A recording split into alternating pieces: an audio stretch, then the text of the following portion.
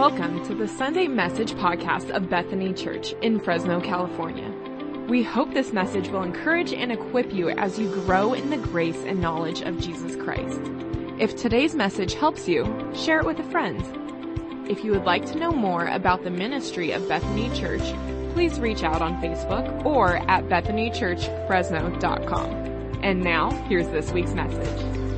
Well, if you have your Bible or your Bible app, you want to get that ready to look at in a little bit. We're going to be in the 5th chapter of Matthew to start with this morning. But hey, some of you know that I was in a rock and roll band when I was in high school and early years of college. And it was an interesting time for me because when I was asked to be in the band, I was pumped. You know, to be asked to be in a band is always a cool thing when you're a high schooler. And it was a pretty good band. I mean, these guys had a good reputation, and I thought, oh man, this is going to be really cool. And it was fun. I found out pretty early on that I was the only Christ follower in the band. It didn't make that much difference in terms of our music because we all were kind of hyper-focused on our goal, and our goal was to become famous. Become the best band in California and all this stuff, get a recording contract. Some of that actually came true. But what I found out pretty quickly was in our downtime when we were just kind of hanging out together is that these guys really weren't like me much at all. Or I should say I wasn't like them. Everybody in the band drank except me. Everybody in the band smoked marijuana, except me. I tried not to inhale when I was close to them, all right? There were a lot of differences. Everybody had a girlfriend that they were sleeping with, except me. And I noticed right away that I was on kind of foreign territory. I enjoyed what I was doing, band-wise, but life-wise, it didn't really fit with me. I tried to witness. Back then, that was in the late 60s, early 70s. I had a one-way T-shirt, and I would wear that during all of our gigs, all of our concerts and stuff like that.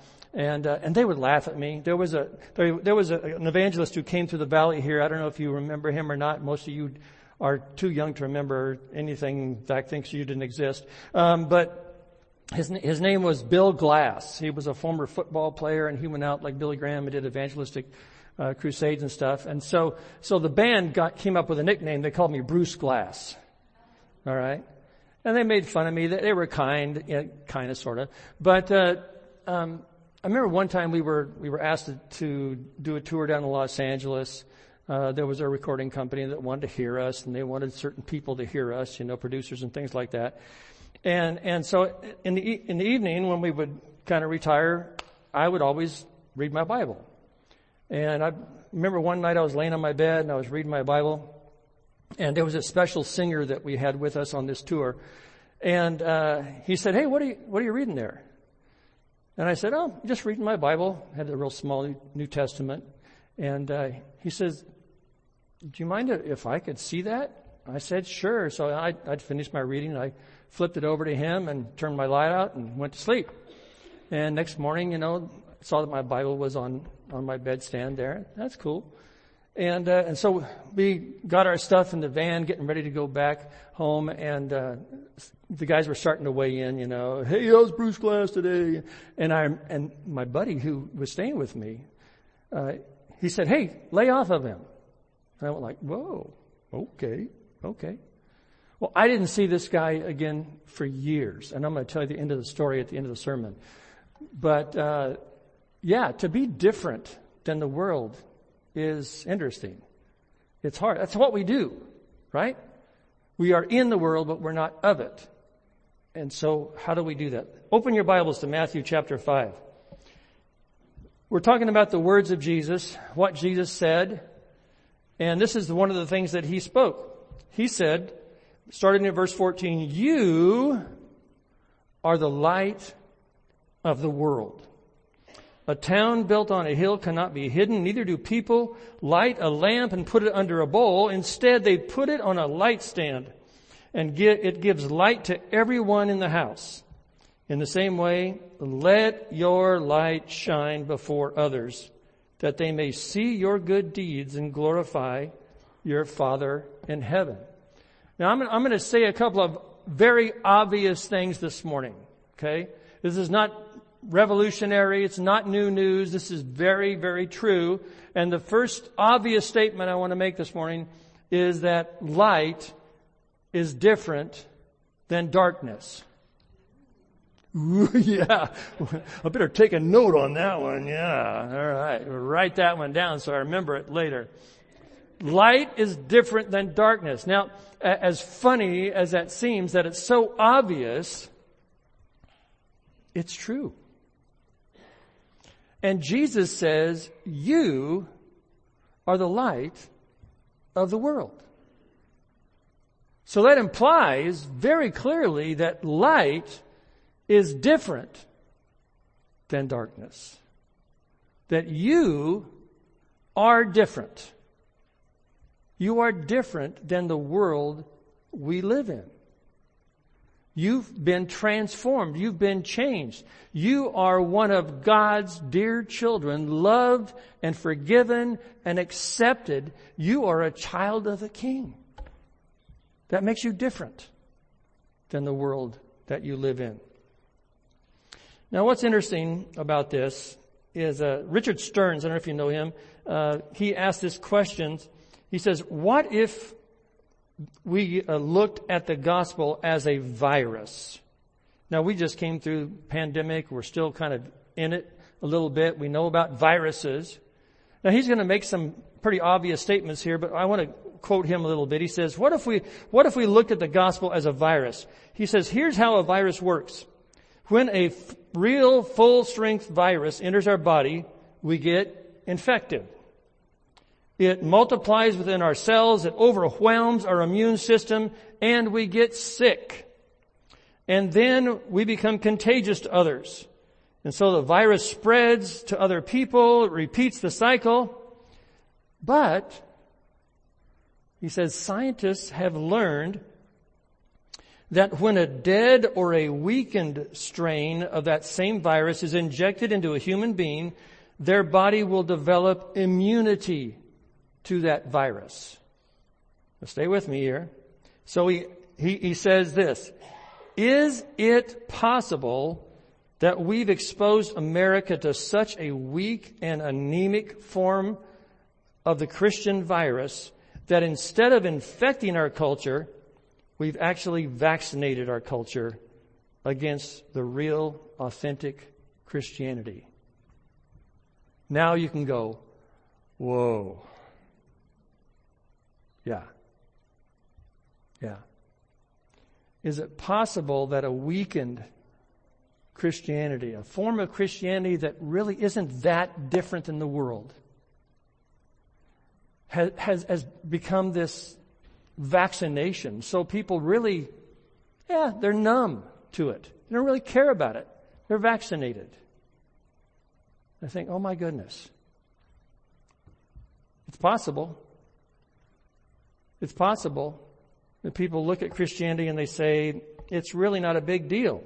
It's not that different than the way we live. So if we're honest with ourselves, we know that Christianity in America has been in crisis for a long time. Researcher David Kinnaman says this, young people are increasingly leaving our church, and right now, and this is a little bit older research, but it says 4 out of 10 who are active in church report no church affiliation by their 30th birthday. So all those little kids that went out there, and we're so happy that there's so many of them, people in our youth groups, 4 out of 10 will stick. So 6 out of 10, over half, are going to say, by the time they're 30, it's not a big deal. And we have to ask the question, why is that so? Is it because the church they were part of was not really that different? The things they did there, the things they spoke about, were they taught that they were different or not? Now, there's another interesting statistic. Our popularity among those outside the church fell from 85% positive rating in 1996 to just a 16% positive rating by 2006. And I couldn't find any more ratings because it's gotten so bad that they don't even print them anymore. In other words, people don't look at Christianity with a positive outlook. That's not new news. I mean, that shouldn't surprise any of us, right? But the point is that Christianity is not that popular, and it's not really seen as that different than the way the world treats one another. So people aren't buying what the church is selling. He says this, instead of letting our light shine in the culture, we have been shaking our fist at the culture. You can pick your issue, but in general, we've done a good job of showing people what we are against, so good that they no longer know what we stand for. There's been so much polarization in the world, and it's getting worse and worse and worse. And if we as Christians only present ourselves as different in what and by telling people what we're against, instead of being the loving influence for a lost and dying and hurting world, then we've got problems we've got to face. And so we have to ask ourselves individually these questions. Stearns, he suggests we are to be Jesus' ambassadors to spread the kingdom of God, to restore and repair every dimension of human life, reconciling people to God and to one another. We are to become a healing balm on the sore of society. Sores like poverty, disease, hunger, injustice, exploitation. We should be drawn to the hurting and the marginalized. See, we need to be that kind of different. Not finger pointers, not the ones who point out all the bad in the world, but the ones who come into the world in a self-sacrificing way to say, I am willing to be like Jesus, to leave the comfort of my home, to go where I'm not going to be accepted, to make a difference to those who have the greatest need. Light is different than darkness. So, what's the problem? 2 Timothy 3, verses 1 through 5 says this. It says, mark this, there will be terrible times in the last days. People will be lovers of themselves, lovers of money, boastful, proud, abusive, disobedient to their parents, ungrateful, unholy, without love, unforgiving, slanderous, without self-control, brutal, not lovers of the good, treacherous, rash, conceited, lovers of pleasure rather than lovers of God, having a form of godliness, there's that vaccination, a form of godliness, but denying its power. He says, have nothing to do with people like that. That's quite a list. That's a heavy list, isn't it? But boy, does it ring true. That's the world we're living in today. Well, the answer, Romans 12:2 says this, do not conform to the pattern of this world. So put that one scripture right there and read all those bad things and say, okay, don't be like that. Now we can point fingers at each other and say, well, you're like this, you're like that, you're like that. That's not what I'm asking us to do today. I'm asking us to focus on the good and look at Romans 12:2. Don't conform to the pattern of this world, but be transformed by the renewing of your mind. It starts with thinking differently. It says, then you'll be able to test and approve what God's will is, His good, pleasing, and perfect will. We've said it many, many, many times. Jesus came to save the world from dying, from disintegrating, from all of those bad things that we just read. But He's doing it because He loves us, because He's good to us, and He's trying to draw us into being a different kind of people that are good and pleasing. And that's for us and for those that we touch. Ephesians 5:1 says this, follow God's example, therefore, as dearly loved children, and walk in the way of love, just as Christ loved us, and get this, and gave Himself up for us as a fragrant offering and a sacrifice to God. When we walk in the room, we should be different, but it should be a refreshing difference. Okay? It should be something that when people know that you're present, they know you're different, but they're actually happy that you're there. Because you're refreshingly different. You're kind. You're generous. You're loving.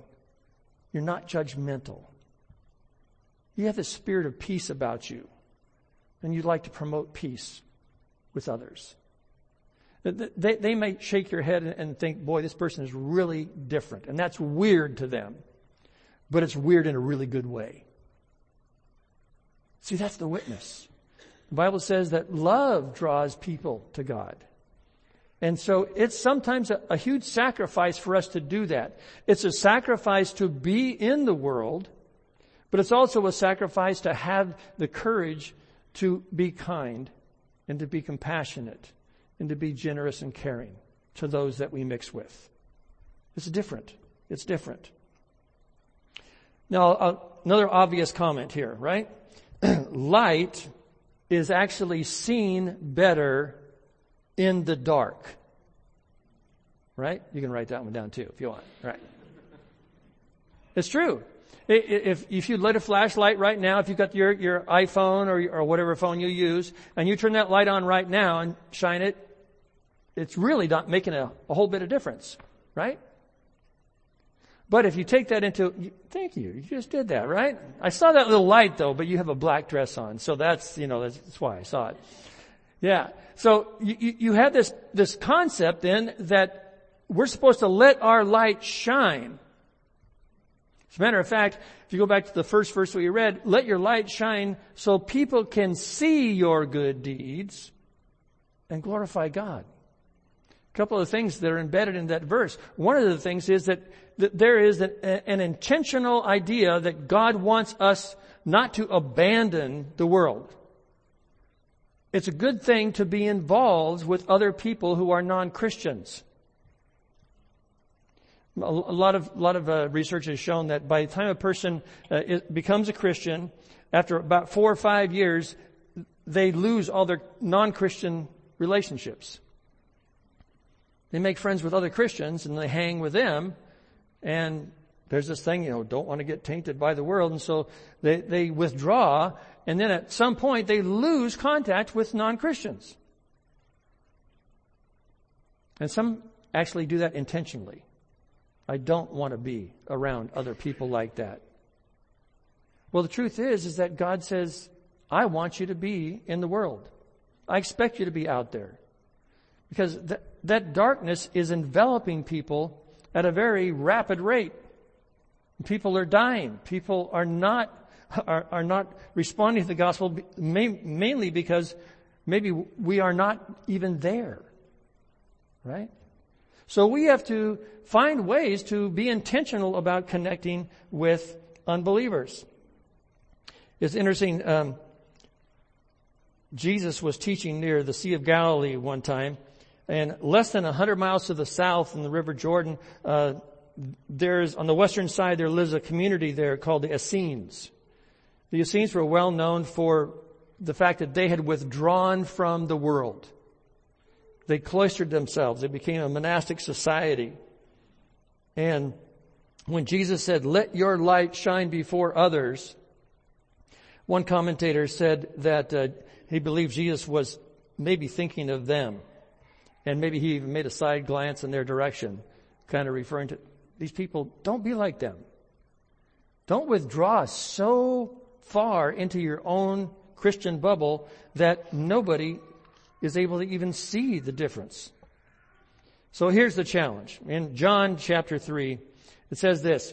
This is the verdict. Light has come into the world, but people love darkness instead of light because their deeds were evil. Everyone who does evil hates the light and will not come into the light for fear that their deeds will be exposed. There is a problem in that people, and I tell, when I used to be a youth pastor, I would tell kids this and the parents would go, oh, don't say that. And here's what I would say.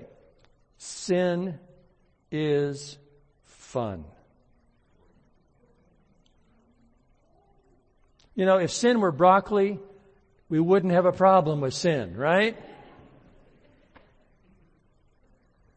But sin has a pleasure to it. Otherwise, we wouldn't be involved in it. There is pleasure, the Bible says, in sin for a season. But that season, it runs out pretty quick. And it says here that people, they don't like the light because they love darkness instead. And so if people are withdrawing from the light, we have to advance into the darkness. We have to be intentional about trying to connect as much as we possibly can with those who don't know Jesus. And so if you go home today and you start thinking about, you go through the life application, you wonder, wow, where am I connecting with non-Christians? It might be in some very obvious places. When you go to the grocery store, is the clerk, I know that they don't have to really, I'm sorry if you're a clerk, okay? I'm not trying to be insulting, but you just kind of go beep, beep, beep, beep, right? In the old days, they had to actually look at the price and go, okay, You can actually carry on a conversation with a clerk. You can. You can tell them they look nice. You can say, hey, where do you live around here close? I see you have an accent, or where do you come from? We did that several times, and we found out that this person was from the Eastern Bloc country, Russia, Ukraine area. And what was very interesting is that she had come over and trying to make a way so that she could get enough money to bring the rest of her family over. Okay? And we said, wow, is there any way we can help you, Do you go to a church? We asked her. No, I don't. I said, well, we had some Ukrainian people in our church that spoke Russian, so we'd love to connect you with them. We found out what her hours were, and we only went to the grocery store while she was working. I remember one time we were there, and she had a longer line than the other clerk. The clerk said, well, come over here. I said, no, thank you. We're staying right here because we want to talk to her. Okay? And we did it intentionally. Now, is that a little uncomfortable? Is it a little bit weird? Of course, I'm weird, but that's the way it works, okay? Is that we have to be intentional. We have to be on the lookout for people who may be in the world but are different. We don't know if they're Christian or not, but we want to connect with them. And I've talked to you before about that. Maybe join a club or do whatever. Some of you guys go to a gym. Talk with people, right? Now, the third thing I want to say here that's obvious is that light requires an energy source. Okay? If you got that cell phone, your cell phone, and what do? Eventually it's going to run out of juice, right? And I think that we actually have some little juice boxes for cell phones that we can connect with them. They're even at the information center. They say Bethany Church on them. They're really cool. You should give them some away to some people, right?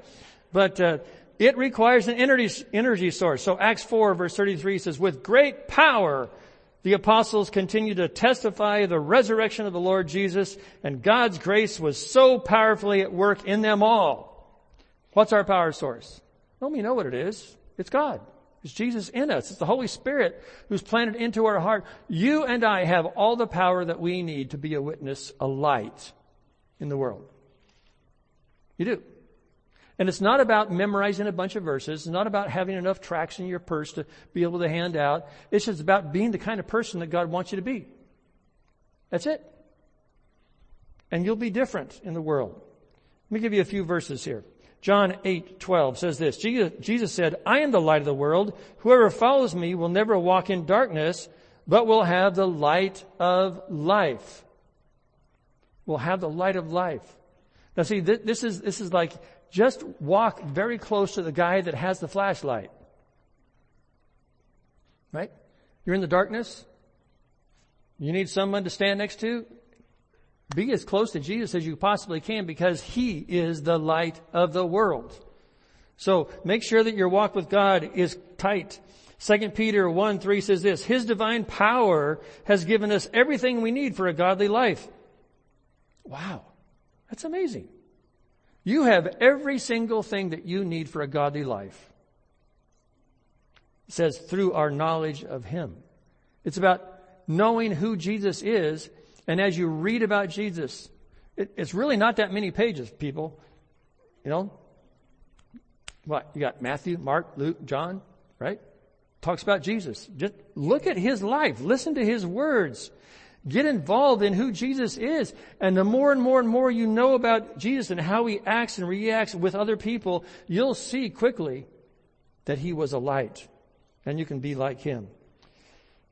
John 17:11, Jesus prays this. We went over this in detail in one sermon. Father, protect them by the power of your name, the name you gave me, so that they may be one as we are one. He's talking about getting the power from God to maintain our unity of purpose and of structure so that we can hang together and we can encourage each other to be out there in the world, the light of the world, to transform people so they can become like Jesus too. Romans 15 verse 13 says this, may the God of hope fill you with all joy and peace as you trust in Him, so that you may overflow with a hope by the power of the Holy Spirit. One thing that people need in this lost and dying world today is hope.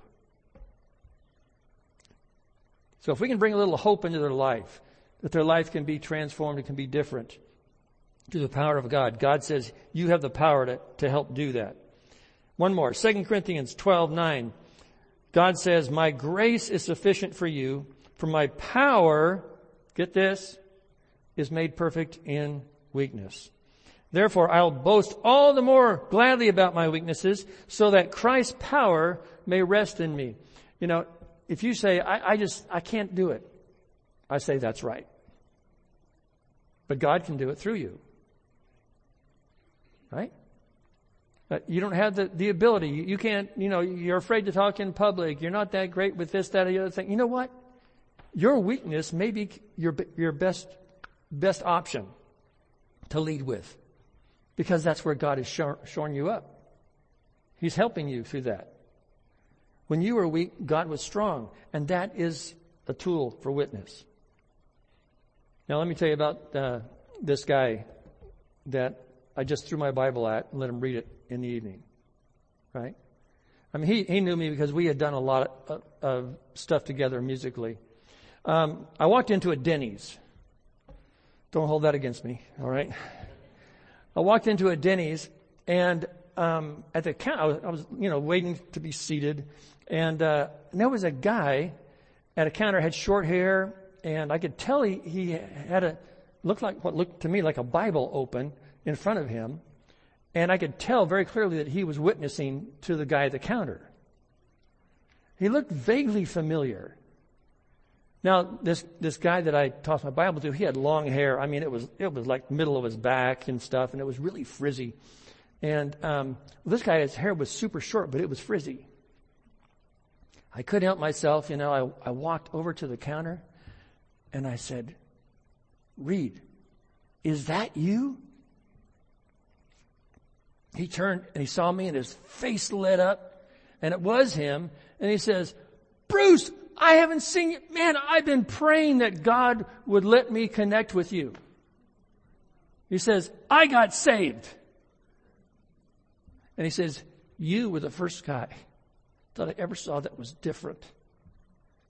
Remember that night that you tossed me your Bible? He says that was the start. Now, he didn't accept Christ until years later. This was like 5 years later. Okay? And yet here, the light that was just shown, it took. And then he now was what? He was sharing his faith with somebody else. And I kept in touch with him. He more than did that. He got involved in a church, and he helped a lot of people, disciple a lot of people. Now, that wasn't me that did that. That was God that did that, right? I mean, there have been surveys, many of them have been taken that said, it takes 7 or 8 times before a person really gets it, hearing about the gospel, hearing about Jesus.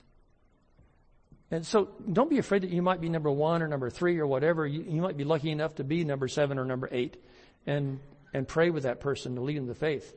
The point is, we have to believe that light is different than darkness, that light is seen better in the darkness, and that we have the power that we need to shine.